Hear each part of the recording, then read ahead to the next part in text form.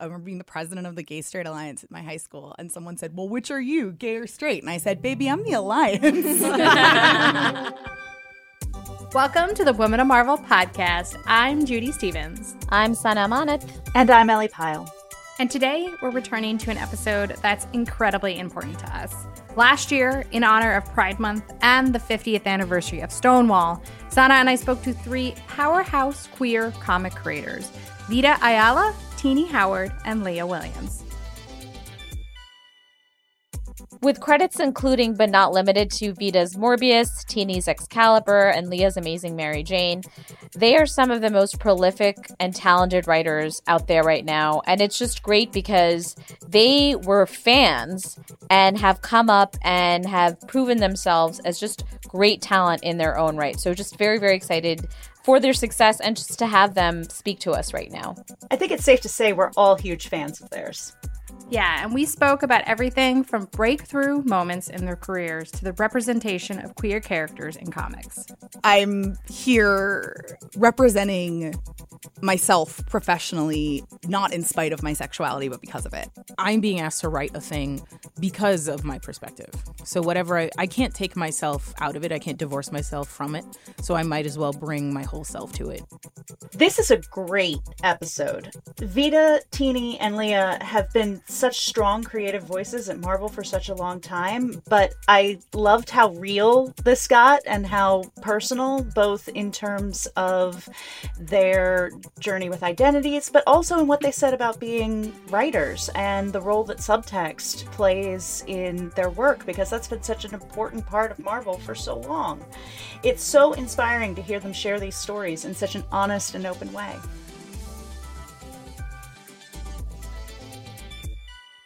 I'm sitting in a room full of some epic people. First, we have Tini. Hi. And we have Leah. Hi. And we have Vita. Hey, hey. Welcome. Happy Pride. Happy Pride.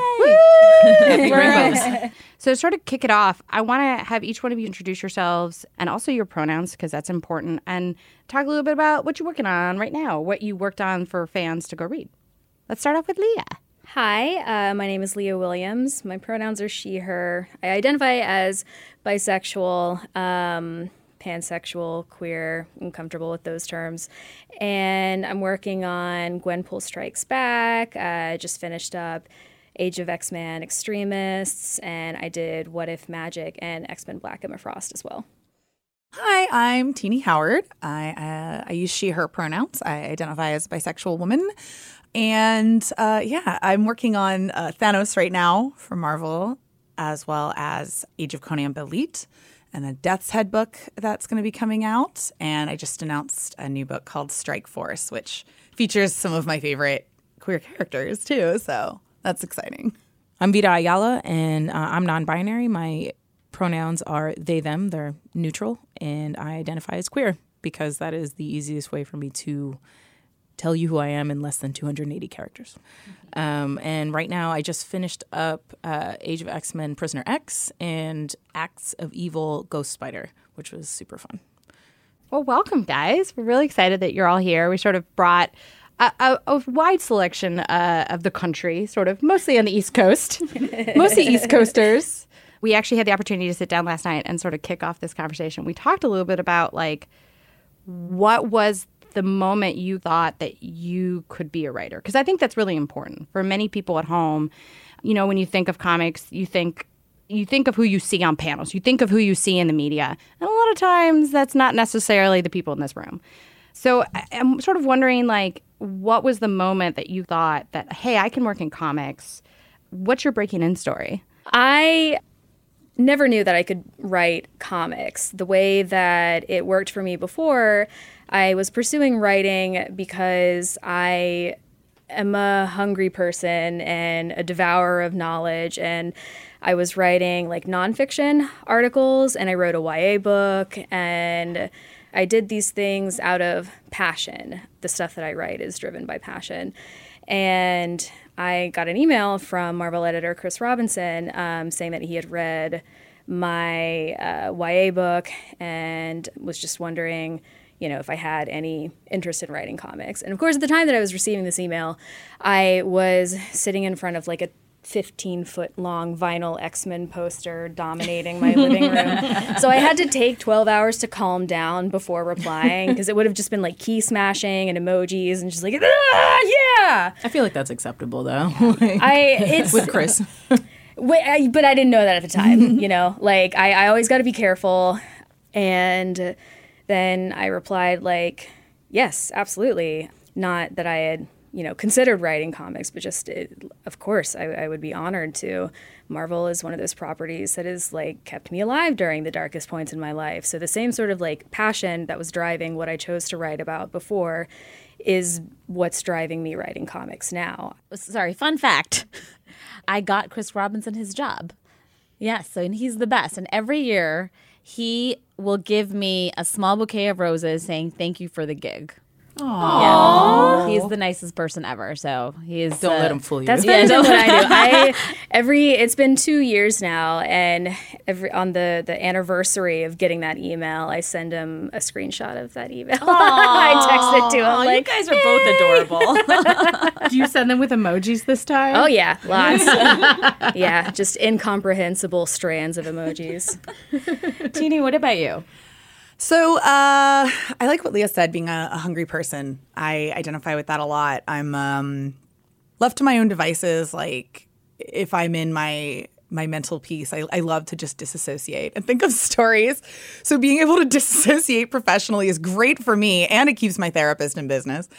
It's interesting because one of the things that when I was working I was working in a government contracting position, and I'm a generally peaceful person, so I didn't like some of what I felt like were aggressive parts of my job.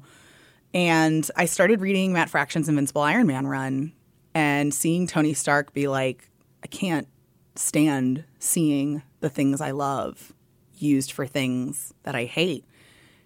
Got me. Like, it got me good. And I was like, this guy is me. And if this is what superhero comics are, I can do this.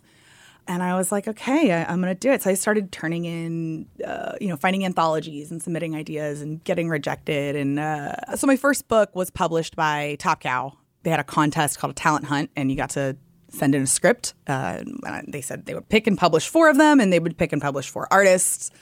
And they had said that one of the winners this year in the writer category and the artist category were going to be women. And that was really important to me because it made me feel like, okay, I not only have a place here, someone's making a spot. But even in the weird way, I was discounting myself, right? Like, I don't think I would have thought I could have earned one of those spots if I wasn't. But at the same time, I did. And I'm still here. So yeah, for me, it was literally a case of someone, and in a lot of our cases, it's a case of someone holding the door open for you, whether they know it's for you or not. Sometimes someone holds the door, for representation, for someone that has a perspective in a story in an underserved group. And yeah, I think that's a really part of a lot of our stories is that someone held the door open and said, we all have to fight our way in, but here's a way you can at least start fighting from the same level. Yeah, have a chance. Yeah. I mean, I think one of the great points of your story is that, all of us were fans, right? But you were a cosplayer, and for so long, cosplay was sort of considered this thing you put in the closet, ironically enough. And you only came out, and now it's very much more everyone talks about it. But I think it's important because it shows to everyone out there that even if you are a fan in whatever spectrum, you can also eventually work here. Well, yeah, and I think that's extra important because I know when I started thinking about getting into comics, I would read a lot of stories of writers and artists that I loved, and they would talk about, when I was a kid, I used to draw Spider-Man on everything, or, I used to write stories about Captain America when I was a kid.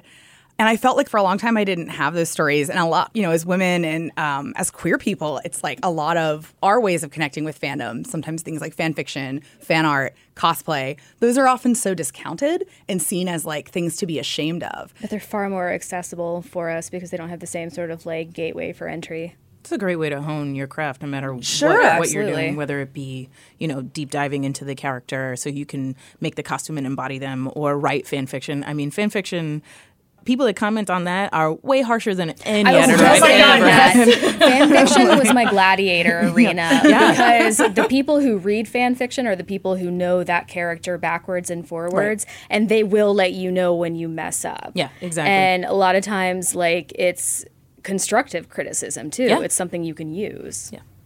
I like that, Tini, you ended on this idea of like, someone has to hold the door open for you. And, we have a lot of conversations about like the fact that we are creating sort of these niche spaces for people of a particular quote unquote category. And like, I want to be able to kind of pull away from that sort of negative idea because we have to be able to create those spaces because at the end of the day, that's how we're going to get these distinct stories with distinct POVs. So Vita, do you have like a similar story where, you getting into comics for the first time, did you have someone who helped open that door for you? Yeah, definitely. So I worked at a comic book shop in New York City, Forbidden Planet, and during one of my many tenures there, I ended up working with Matthew Rosenberg, who is now exclusive to Marvel, but back then he was another book jockey like me. And he would watch me come in every day, like an hour or two early, and go to the basement and write in my notebook or on my laptop. And he's like, are you going to show anybody this? Like, what are you going to do with this stuff? And I was like, oh, no. Certainly not. No, absolutely not. Because I had this idea in my head that, like, one day my notebook would fall out of my bag and, like, some famous person would pick it up and give me a book deal because that's 100% how it happens. But he came up to me one day and he was like, cool, so you're going to pitch comics. And I was like, no, bro, I don't think so. And he was like, oh, it's too late. I already made you an appointment to talk to somebody that I know. So that's just going to happen. And so he didn't force me to do it, but he definitely kind of gave me a push and went, listen, I have read your stuff and I think you're really good. And I'm going to tell you something. I'm going to be real with you. I think you're good enough to get a book at this place. And what I also think is that people are going to try to tokenize you and you should use that to your advantage, And I was like, hey, man, I don't know if you knew. I've been brown and queer and designated female at birth my whole life. I've been doing that. Like, I'm all about the hustle. That's how it works. People, open the door a little bit and then you blast it off the hinges and you just roll through with your crew. And he was like, all right, cool. I don't have to worry about you. You know what I mean? Like, and he was always there in case I needed something. But, his belief in my ability to handle myself really made me think, oh, this thing that I've always wanted since I learned how to read and write, which was later than most of my my peers. I didn't learn how to read and write until I was about 10 years old. That person who struggled so hard and then started doing this thing that they loved, they could also get paid for it or at least get published. And so, yeah, his belief in me really made me believe in myself because I don't particularly like myself, but I like him and he believed in me. So, I mean, these are all incredible getting into comic stories. I feel like we all have different particular, and we're going to say Marvel specific because we're at Marvel, even though I know there's probably other stories that have impacted you guys and your own personal stories, but also the way that you write creatively. But I'm curious, are there specific Marvel stories that have impacted the way that you perceive identity, perceive your own identity, others' identities? I don't actually talk about this a lot, which is weird. I talk about the characters that kind of drew me to comics, but not as often the characters that kind of made me think about myself. So it's going to be fun. Mystique was really important to me. Shapeshifters in general, but especially Mystique was really important to me because here's this character who's designated female at birth, but once she hit her mutant awakening or whatever, that meant nothing. She could be anyone or anything almost, well, within reason, but she's done a lot of really wacky stuff. And to me, that was really something that at the back of my mind, whenever I would read a Mystique thing, and I would literally read or watch anything with Mystique in it, I was like, none of the boundaries that people put on themselves and other people apply to Mystique, and it's okay.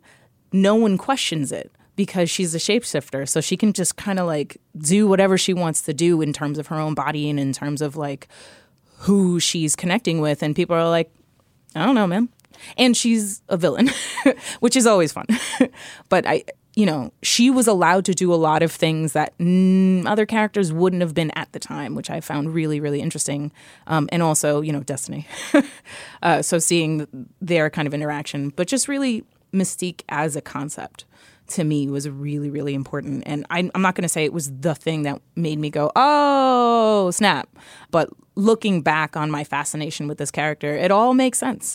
And for me, it was also really interesting because she's one of the only characters that I really identify with strongly that isn't brown. I mean, she's blue, but like, you know what I mean? Like, to me, what got me into comics was seeing brown characters on the cover or people that I misidentified as brown on the cover. But with her, you know, I immediately felt this connection, and it persists to this day.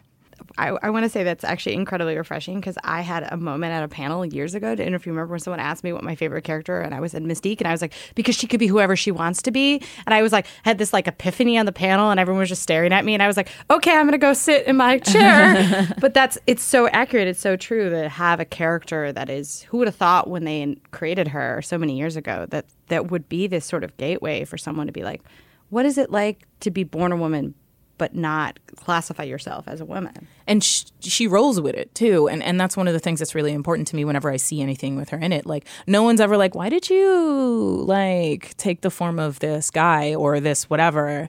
No one ever questions it. Why would you? Why would you? Because for her, shapeshifters in general, but especially Mystique, I think her status as a villain being important there, gives her this extra space to just kind of do whatever she wants. Like, she can just be I remember anything. Chris Claremont wanted to make her Nightcrawler's father instead so of good. his mother, because Mystique, like, canonically identifies as intersex and, you know, what we call non-binary.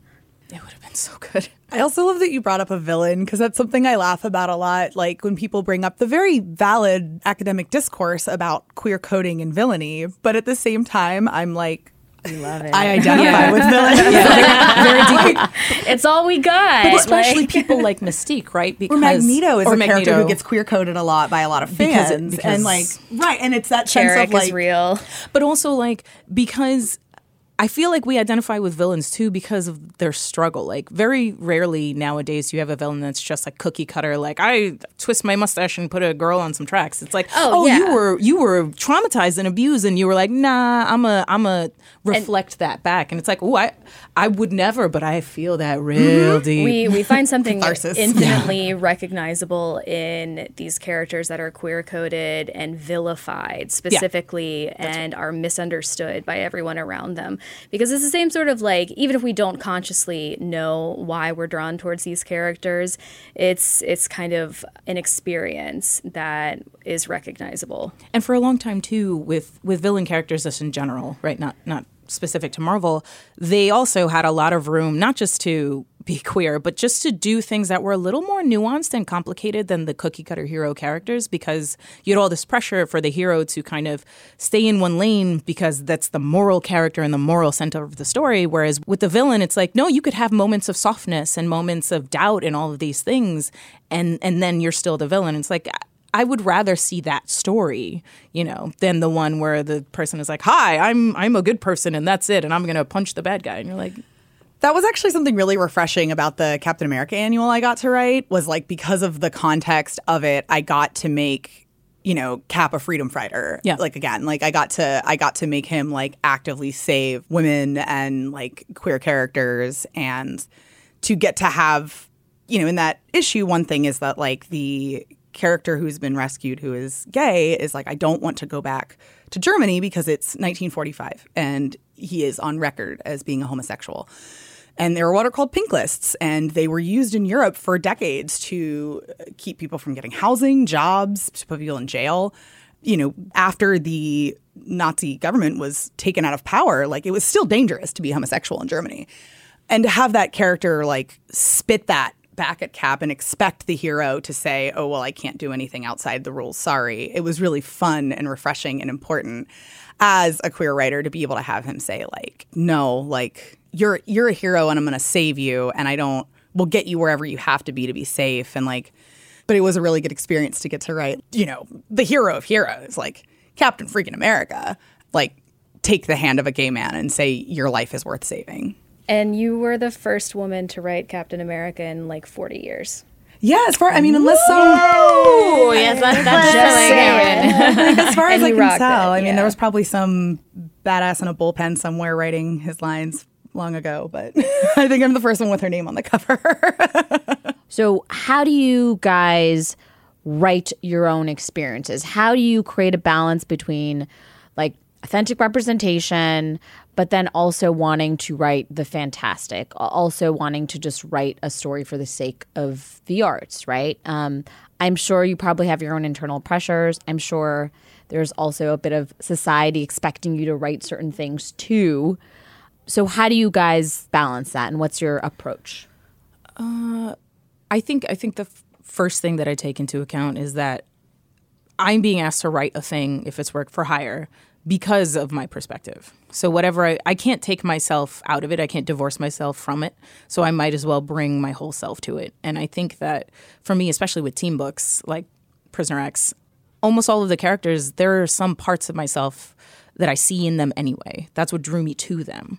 The first time that I ever picked up a comic, I was at a Korean bodega in my neighborhood, and there was a little spinner rack, and there were two comics that caught my eye immediately. And one of them was a Wonder Woman comic, and the other one was an X-Men comic, and Bishop and Storm were on the cover. And I was like, I don't know. I was like 7. I was like, I don't know anything about this, but I see myself in those characters. I physically see myself. And I was like, okay. And then getting into comics later, I was like, I do identify with a lot of these people's struggles. And so, like, you know, I'm not a black man. Don't know if you know. But there are certain, you know, I happen to have siblings who are black men, but also there are certain things that you can empathize with no matter who you're writing. And so in order to do it authentically, period, you have to connect with those things. It doesn't matter who the person is in terms of their demographics. You as a human being need to empathize with the character. I think to me that's the most important part. And then like people's expectations, like I can only be me and I can only do what I do. And if it's not for you, I don't blame you. That's okay. That was really what it took. Like I had to make peace with the fact that like not everyone was about my perspective. That's cool. But I'm going to write what I'm going to write. And that's it. Yeah. Prisoner X is amazing, by the way. I reread the first 4 issues like last week and had to just go take a walk. Like just get up and walk around. It's so good. It was mostly Herman. He's so good. I reread your Marvel Knights issue the other day. I reread yours as well. We love each other. Oh my God, We love each other's work. here. I reread their stuff all the time because writing comics is lonely. It's like a way to like hang out with each other. Yeah. It's to like see Feral? each other on the shelf and read your book. Yeah. Like, And it's like, I love you guys anyway. And to be able like to see the parts of yourself that you put into the work, like in Extremist, which I literally just reread 2 days ago, you know, that gives me a warm, fuzzy feeling. Yeah, I totally know what you're talking about. And also, too, with what you're saying about what parts of you go into a comic, what parts of your personal experience, because it's never something that people think it is. Because the way that I approach it is knowing, first and foremost, no matter what I do, I'm going to get accused of, like, Mary suing myself because, you know, I'm a woman and that's what happens. So I have to, like, you know, make decisions based on that. But even still, it doesn't feel like a difficult line for me to navigate up until the 4th issue of Extremist, because like if I want to add authenticity to a character, I don't mind drawing from my own experience. And there's this one moment in Extremist 2, I did a Blob Psylocke romance. And there's this one moment in Extremist 2 where Fred Dukes is confessing his feelings to Betsy. And I used language that I know as a queer experience. It's like when you develop feelings for your friend of the same sex and you never say anything because you don't want to like tank the friendship, so you just live with the pain. Like you dig yourself a pain rut and you stay entrenched in it because it's more familiar and comfortable than leaving it. That is like a queer experience. So I put that in the book. Blob saying it to Betsy because they're in this world where love has been outlawed, and he's like begging her not to brainwash him because she offered out of professional courtesy. Like, I can get rid of that for you. Like, I see it. Like, just let me take care of it. And he's like, no, please. It is literally the only thing keeping me alive right now. And the reaction to that, like, I have no regrets putting a personal experience in this book just because it was the appropriate venue. But what I thought was a queer experience is actually very much shared. A lot of people are hurting all at once. And with each issue of Extremist that came out, I learned how many more people are in pain because they would reach out to me about it online. So like the 4th issue is the North Star-centric POV. And, you know, this is a world, it erases love, it erases sexuality as well. So like the 4th issue of Extremist and trying to write about the consequences of queer erasure and how assimilation is not equality. So writing about the feeling of like being lost and closeted and not knowing what you are, just knowing there's something wrong with you, feeling monstrous and feeling alone. Like, I hated it. I hated every moment of writing that issue. Like, I can't even lie about that. But it was so powerful. Yeah. Like that the moment that you spoke about in the 2nd issue actually brought me to tears. I'm not going to lie. But that issue, the 4th issue, I got chills. I got chills turning every page. And I was like, oh, is someone watching me? It was too raw and it was too real. Like, but it still feels like an open wound to me. Yeah. And I'm glad the series is over. I'm glad that I did it, but also glad it's over. So do you feel like writing your experiences can be therapeutic or just too painful to do? Because everyone is different. Sometimes, like, okay, so Blob confessing his feelings for Betsy, that was therapeutic. Yeah. But writing about the consequences of queer erasure and writing about being closeted and not knowing what you are, that was more traumatic. There's certain things I cannot write. Yeah. And when I say like I don't want to do that again, it's because I don't want to stay entrenched in these feelings that like made me try to kill myself when I was a kid, you know? And I was doing it because in my mind this is the way we make this world count, where you say love has been outlawed. Let me show you what that looks like for queer individuals, because I don't think I could have told any other story and I would make the same decisions again, like for better or for worse. But it was the authentic narrative that I wanted to move towards. Well, I think that's the most powerful thing. And I'm sorry it was so hard for you. I feel like but at the same time, you probably put out a story that's going to live on for so long. It became worth it afterwards. Yeah, and I think that's the focus, is the impact it's going to have to people who understand, who don't understand. Like, that's the message that you want to put out there.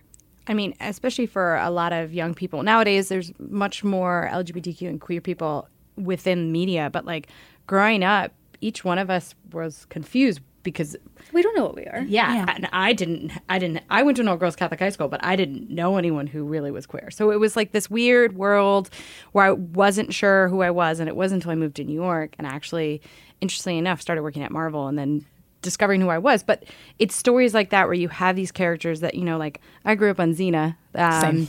And, you know, obviously as that relationship built with Gabriella, like that is an experience. But like I didn't know how to...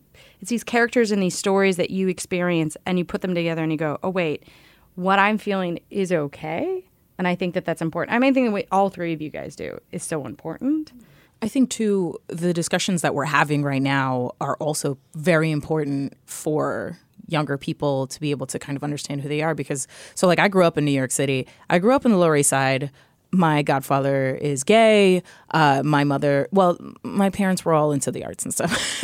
So there's a lot of queer people in our life, but like it still did not occur to me for way too long that these feelings were actually connected to the same thing, right? Because it wasn't that I was taught shame by my parents at all, but there was no context for it. These people just were what they were. Mm-hmm. It seemed like they never doubted themselves, and that's it. And these conversations that we have, or it's not even just young people, older people too. Anyone who is having these feelings, you're having this conversation internally, and hearing it on the outside really drives it home. I mean, when I kind of went through the secondary journey of figuring out that I was non-binary, that's really what made it click.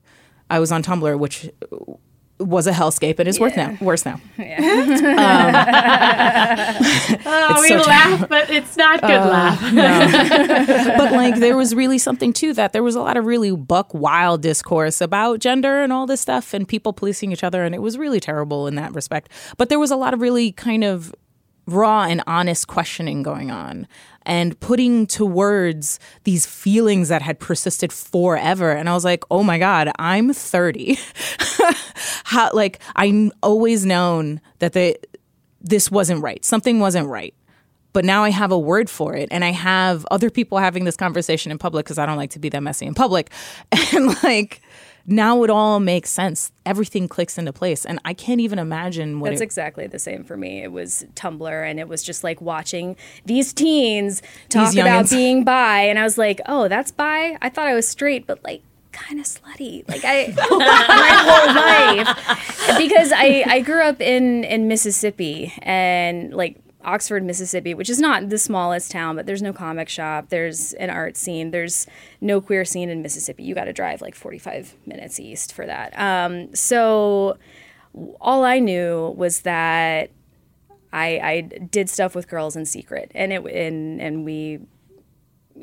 I just thought I was straight. But it wasn't until like Tumblr and being exposed to these kinds of conversations and just learning like, oh, that's okay. I'm normal. Oh, everything makes sense now. Okay. Yeah, it falls into place. It does. Something clicks into place, and then it just changes the way you move forward for the rest of your life. Yeah, I was lucky enough to I realized I was queer pretty pretty young, like 15 or 16. And this was in like 2000. Like I'm old. So this was like for the 19-year-olds listening. This was in the year 2000 when I was 15 years old. And I figured that out pretty early on. And I was lucky in that partially because my mental health was really bad as a teenager. I had spent time in and out of hospitals.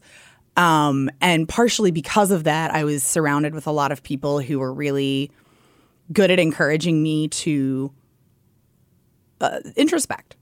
And because, I went to a high school that had, we had our little gay straight alliance back when they were called that at schools. And we had things like that where, I was a part of, and I was able to, and I remember being like 17 and like a senior. I remember being the president of the Gay Straight Alliance at my high school. And someone said, well, which are you, gay or straight? And I said, baby, I'm the alliance.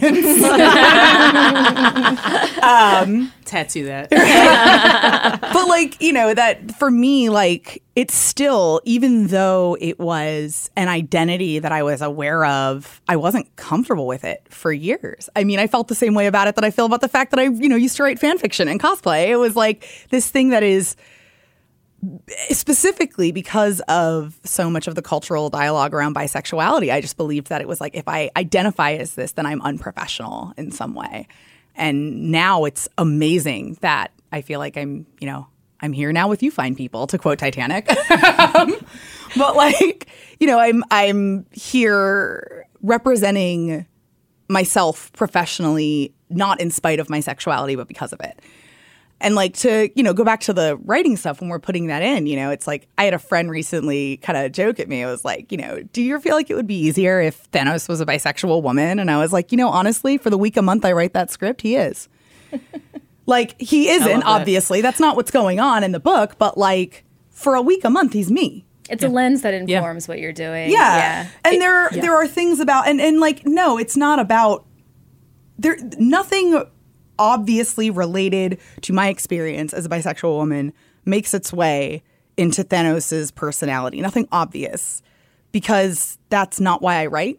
I don't write to tell obvious stories. I write to work through complicated ones.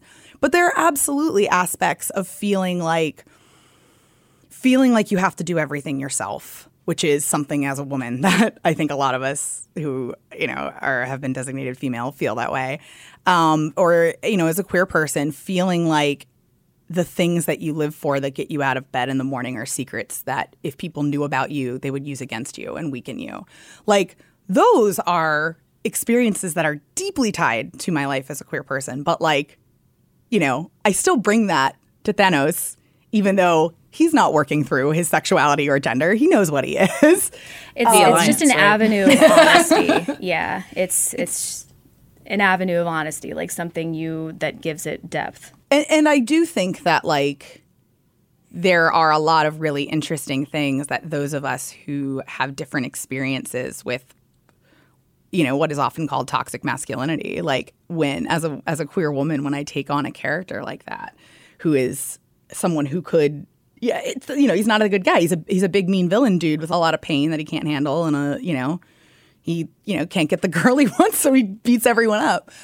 That's not who I wanted to write a book about. You know, I wanted to write a book about the person I see when I see people like that, which are, you know, people in pain. While we're on the subject of what we put into our books, the short dialogue that Vita and I just had about, you know, something clicking into place, and when you like walk around carrying a feeling of wrongness, that is literally the first page of the last issue of Extremist. So like hearing you say that made me super emotional because it's coming from Jubilee, she's the first one who woke up in this world and got her memories back, and she has a son. So she wakes up and she realizes that, you know, like she's been brainwashed and she doesn't know where her son is, and she just goes nuclear, like literally nuclear. I was waiting on that. So reading it, I was like, when is Jubilee going to realize that, like, her kid I is wanted not to around? set her up as like the grand finale, you know, bombastic end part. So the first page, like the first line is, do you ever walk around carrying a feeling of wrongness? Like you don't know what it is or where it comes from. You just know there's something wrong with you. And like there are panels over Bobby and North Star and Richter, who are all gay men.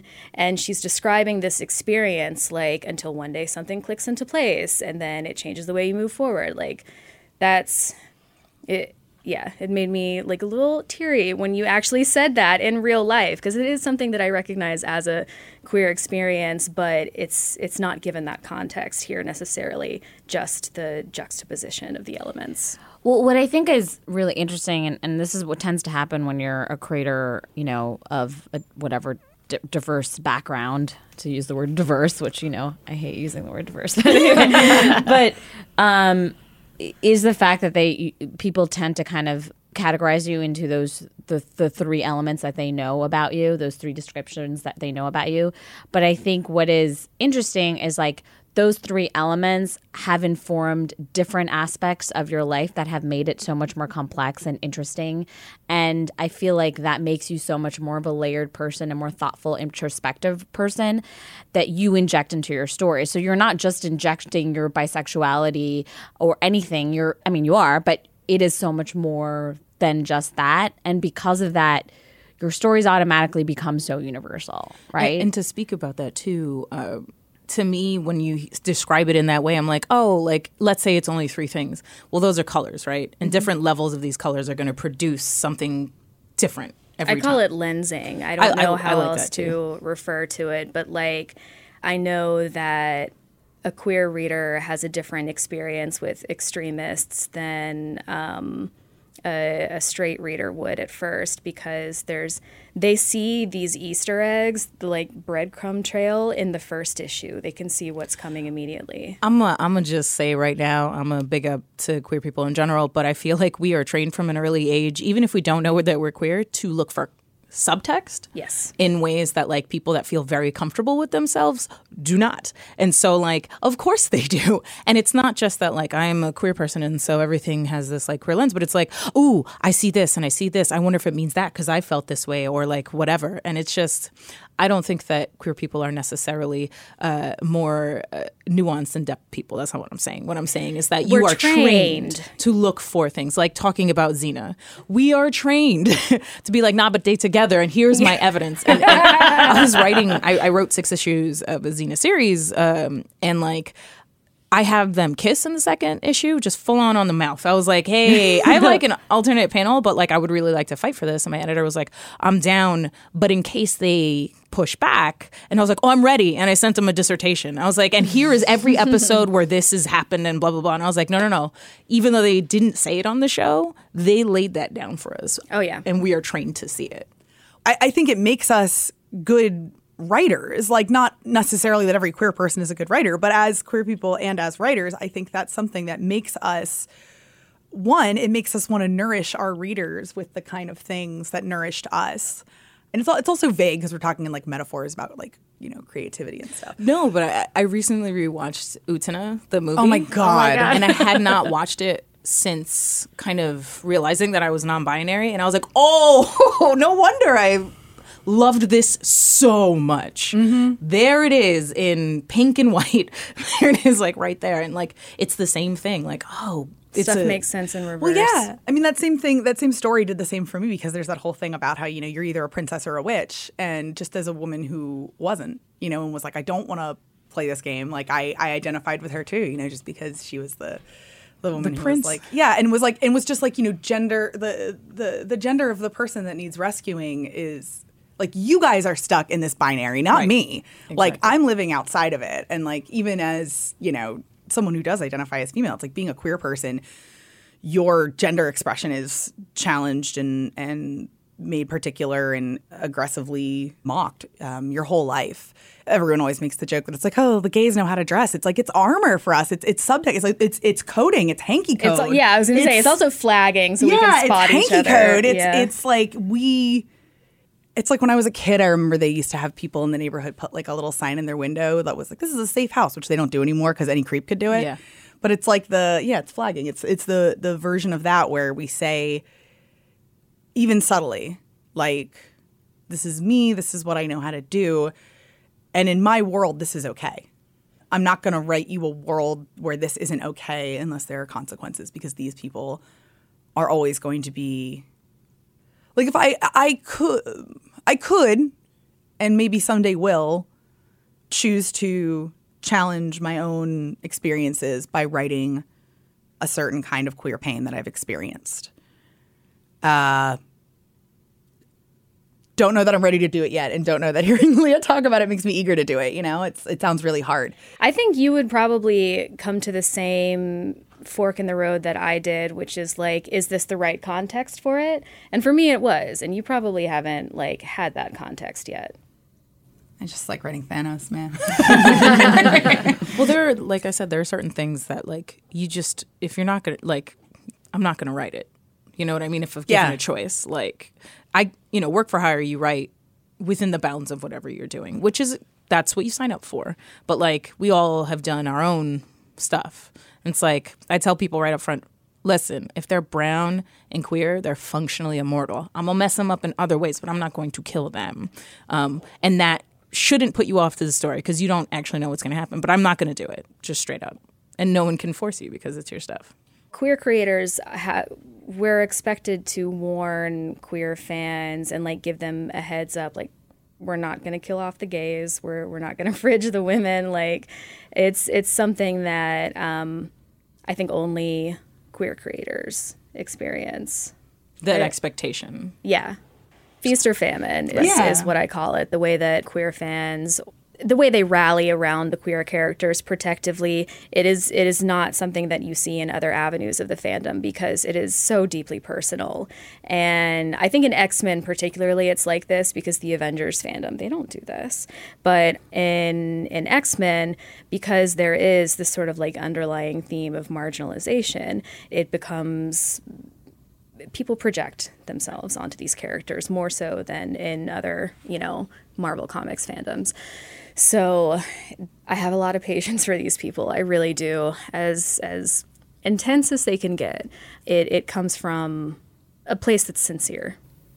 As someone who, didn't know that they were queer until their 20s, I think is important is that the fact that we're in a room and you're not the only 3 queer creators currently working at Marvel in general, the comic fandom. There is a phenomenon that's happening. I mean, like, and a lot of us may not necessarily have grown up with any male or female or whatever of someone that we could look to be like, okay, they're out, so that's what I can be. But now this next generation of young fans coming up has that opportunity. And not only that, you guys are so open on social media that anyone could come up to you and be like, hey, I don't know. I don't know who I am. Can I mean, we what do is it it for the younger generation. Yeah. Like, it's we are genuinely friends, and we've kind of like linked arms, you know, like, you know, you're not going to pull us apart. Like we stand together. Red Rover, tiny queers come over.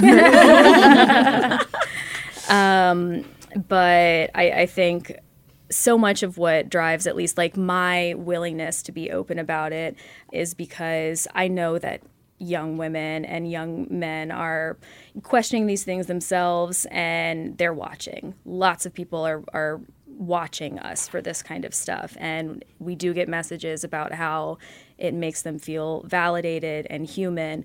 And, you know, we were just talking about feeling monstrous. Now they don't have to. Yeah, I want to take that burden. I don't want anyone to know what it felt like Same. to grow up the way I grew up. I mean, there was a lot of love in my life. That's not what I'm saying. But those parts, I don't want the queer anyone. part, like the queer part? the non-binary part, like the things you didn't have words for until, you know, we were older. How do you try to cultivate more acceptance, awareness, support within the community? And I'm saying specific to the comics community because of how much it has evolved in the last 10 years and how much there's still a lot of problems. What are ways in which you guys feel like you can do that? For me, I'm kind of a private person in a lot of ways, and this is something I've chosen to be public about because it scares me. Because even sitting here right now, I have anxiety about talking about being a queer person in the world and what that means for me as someone that lives, you know, in a semi-public way because I work, you know, for Marvel. So it's a sword, you know, or a shield rather that I choose to pick up. But at the same time, part of it is sometimes I want to feel like I can put it down. And so for me, that's an important part of the community is like not compartmentalizing us, but giving us a treehouse, you know, making not that we need compartments and special handicaps so that we can get up to the level of, you know, the boys or whatever, but more that we are linking arms with those people and that we also can have a special place where our voices and experiences that are unique are nourished and talked about. So I think a big part of in the community is being an out queer woman and also being a writer and a fan of what I do. And I think it's important that we build these spaces are tree houses. They're not boxes to put us in. I have a very specific answer for this because there was one moment. I have these sort of like really important moments that totally shift the way I do things moving forward. And one was the Women of Marvel panel at New York Comic Con last year. And another was when What If Magic got announced. And that absolutely changed the way I move forward with like how vocal I am about queer representation online, and it's because of this. So whenever anything gets announced, fans of that character will come to my Twitter and term search for things that I've said about that character. And like, I don't mind. I've got nothing to hide. It's totally fine.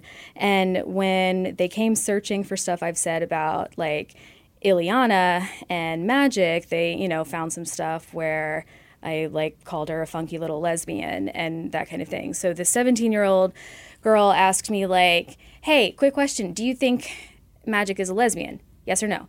And I was just like, oh, yeah. I mean, that's how I picture her. I've never really seen her any other way. And to me, it was just something like a fandom thing, like a headcanon and very casual, off the cuff, not really thinking about it. The response that I got was completely disproportionate and just an outpouring of support from teenage lesbians and fans of this character. And it changed my life, like, because before this point, I had been afraid to talk about this kind of stuff online. Like, it's unprofessional. What if I make, you know, like the higher ups at Marvel mad by speculating about a character's sexuality? But then once I realized, like, you guys have never heard this before. Like, you've never heard that of course it's okay to be a lesbian. Like, yeah, obviously, heroes can be gay. It's fine. I have that conversation very actively online out of spite. And I talk a lot about, like, headcanons, and I try to specify, like, I don't mean to queerbait. This is what I think. I'm not writing this book, that kind of thing. But I'm a firm believer in conversations and kind of the power that discourse has, especially when it's in public platforms and visible spaces. For me, I think I approach this in kind of a more conceptual way. I think building community and support is about connecting with people strongly, especially on social media where you're not face-to-face and able to have nuanced conversation. And to me, emotion is a shortcut. And to me, the two strongest emotions that you can really have online are joy and anger. And I think both are appropriate responses to the right stimuli. And I hopefully I succeed, but in my mind, I'm choosing mostly to use joy to kind of build a community, not just around like my writing, but just the things that I love. And I feel like, what's the point? Otherwise, we are in this as fans and I think as creatives because of the community. And what is the point of having any sort of clout or power if you're not going to use it to help people that need the most help? And I'm not just saying that because I'm brown and I'm queer and I'm also like Puerto Rican, like all of these things. I'm saying it because there are people that are very different from me that need a lot more help than I need. What's the point of doing all of this work if I'm not going to use it for that? And that ties into anger because I get angry when I see people being hurtful and negative and tearing people down. I'm not going to engage with them directly because I'm not about that for the most part, because that brings more attention to it, but also because I would rather then turn that anger what needs the volume. Yeah, and bring more joy. And to me, that's what fandom is. Like the parts of fandom that kept me in fandom. Anything with an audience has a responsibility to that audience. You have to construct a series of mirrors. The way that you construct it is up to you, but to deny someone their likeness, to leave them out by omission of a story that they would otherwise be in, to leave out people of color, to leave out queerness, it makes them feel monstrous. It denies them their reflection in a book that they're going to for joy. So that is why I absolutely believe in representation and firmly believe in kind of the power that we have as creators and the responsibility we have to our readers. I would love to talk to all of us and sit in this room forever. We gotta like cry and hug each other now. Yeah. I was sitting here thinking, to think that 5 years ago that we could be here now, I can't even imagine. I can't believe I'm here. Like 5 years ago. I know, I was posting pictures of you cosplay the other day. 5 years ago, like I was like, boy, I hope someone reads something I wrote that isn't a resume or a blog post one day. Like, and now we're all here. We're here because we deserve it. Yeah. I want to say that. Like, I have zero self-confidence. I really do. But like, the thing about it is you get a chance no matter how you got it, but you kept it because you deserve to be here. Oh, yeah. We're not here because we're queer. We're talking about being queer because we chose to. Thank you guys. Honestly, this was really fantastic. I know it's not easy talking about a lot of this, but no, it's going to be very impactful and meaningful to a lot of people listening. Thank you for your incredible talent and work. And for your fans and for future fans, people who've probably become fans now listening to this podcast, where can they find you if you feel comfortable sharing? Yeah, I'm on Twitter at all times. It's actually just directly in my brain. My social media stuff is at definitely Vita. That's Twitter and Instagram. My Twitter, I do use blockchain, so sometimes people get caught in there by accident. It's not personal, but my Instagram is open, so. You can find me on social media at Tini Howard. I'm there on Twitter and Instagram. It's spelled Tini and then Howard, like the duck. I'm Handax with an E on everything except Twitter, which is where I hang out the most. And on Twitter, my monster is Chic, CHIC, and it's lame, but also I've had the same Twitter since I was 15, literally the same. You had Twitter when you were a teen? How old are you? Don't answer it.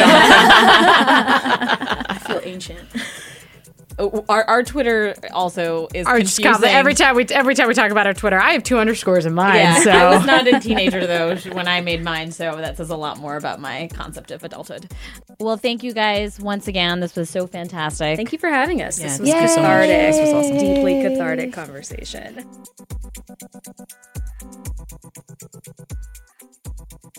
Thank you again to Vita Ayala, Tini Howard, and Leah Williams for joining us on the show back in the day.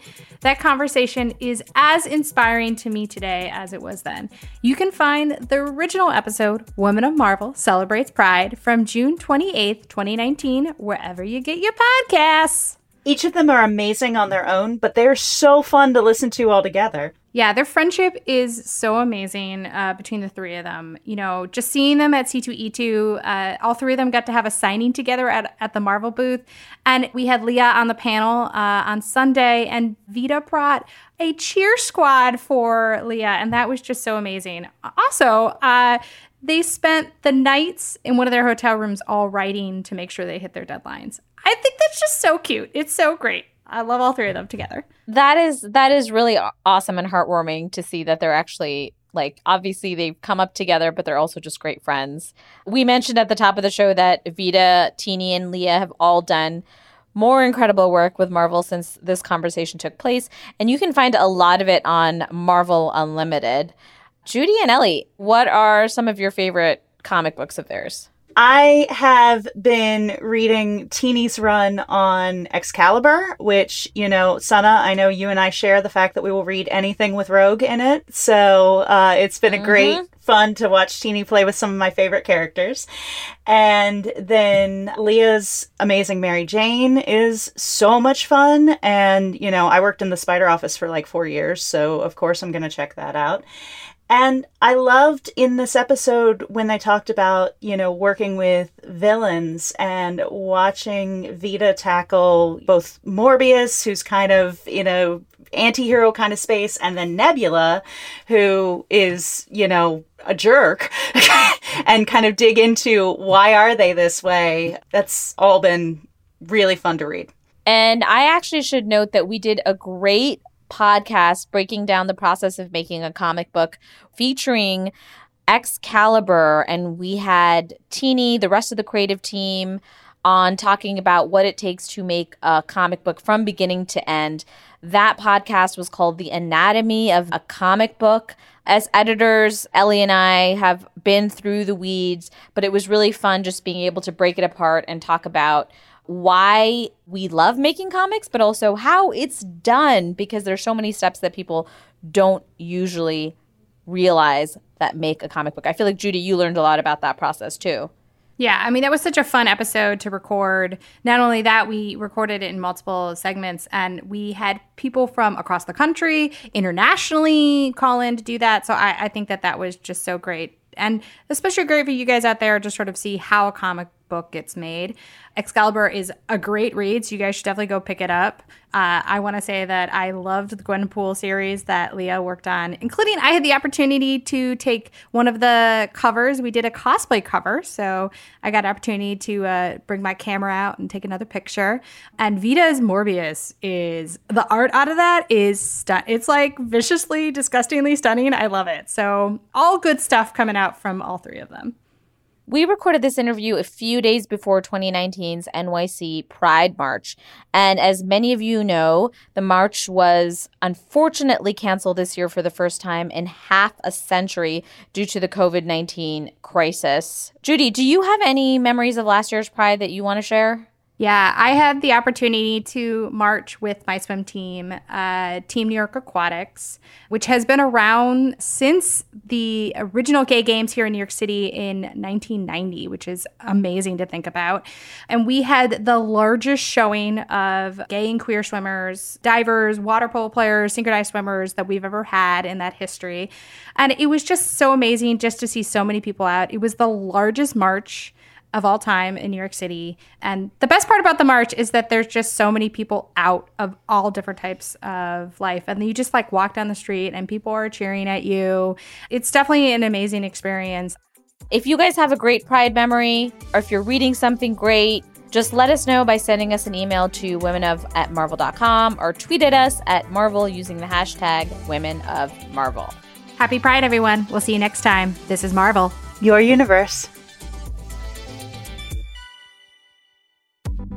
Women of Marvel is produced by Rebecca Seidel and Zachary Goldberg, along with Judy Stevens, Sana Amanath, Angelique Roche, and me, Ellie Pyle. Our development manager is Kieran Heffa, and Jill DeBoff is our director of audio.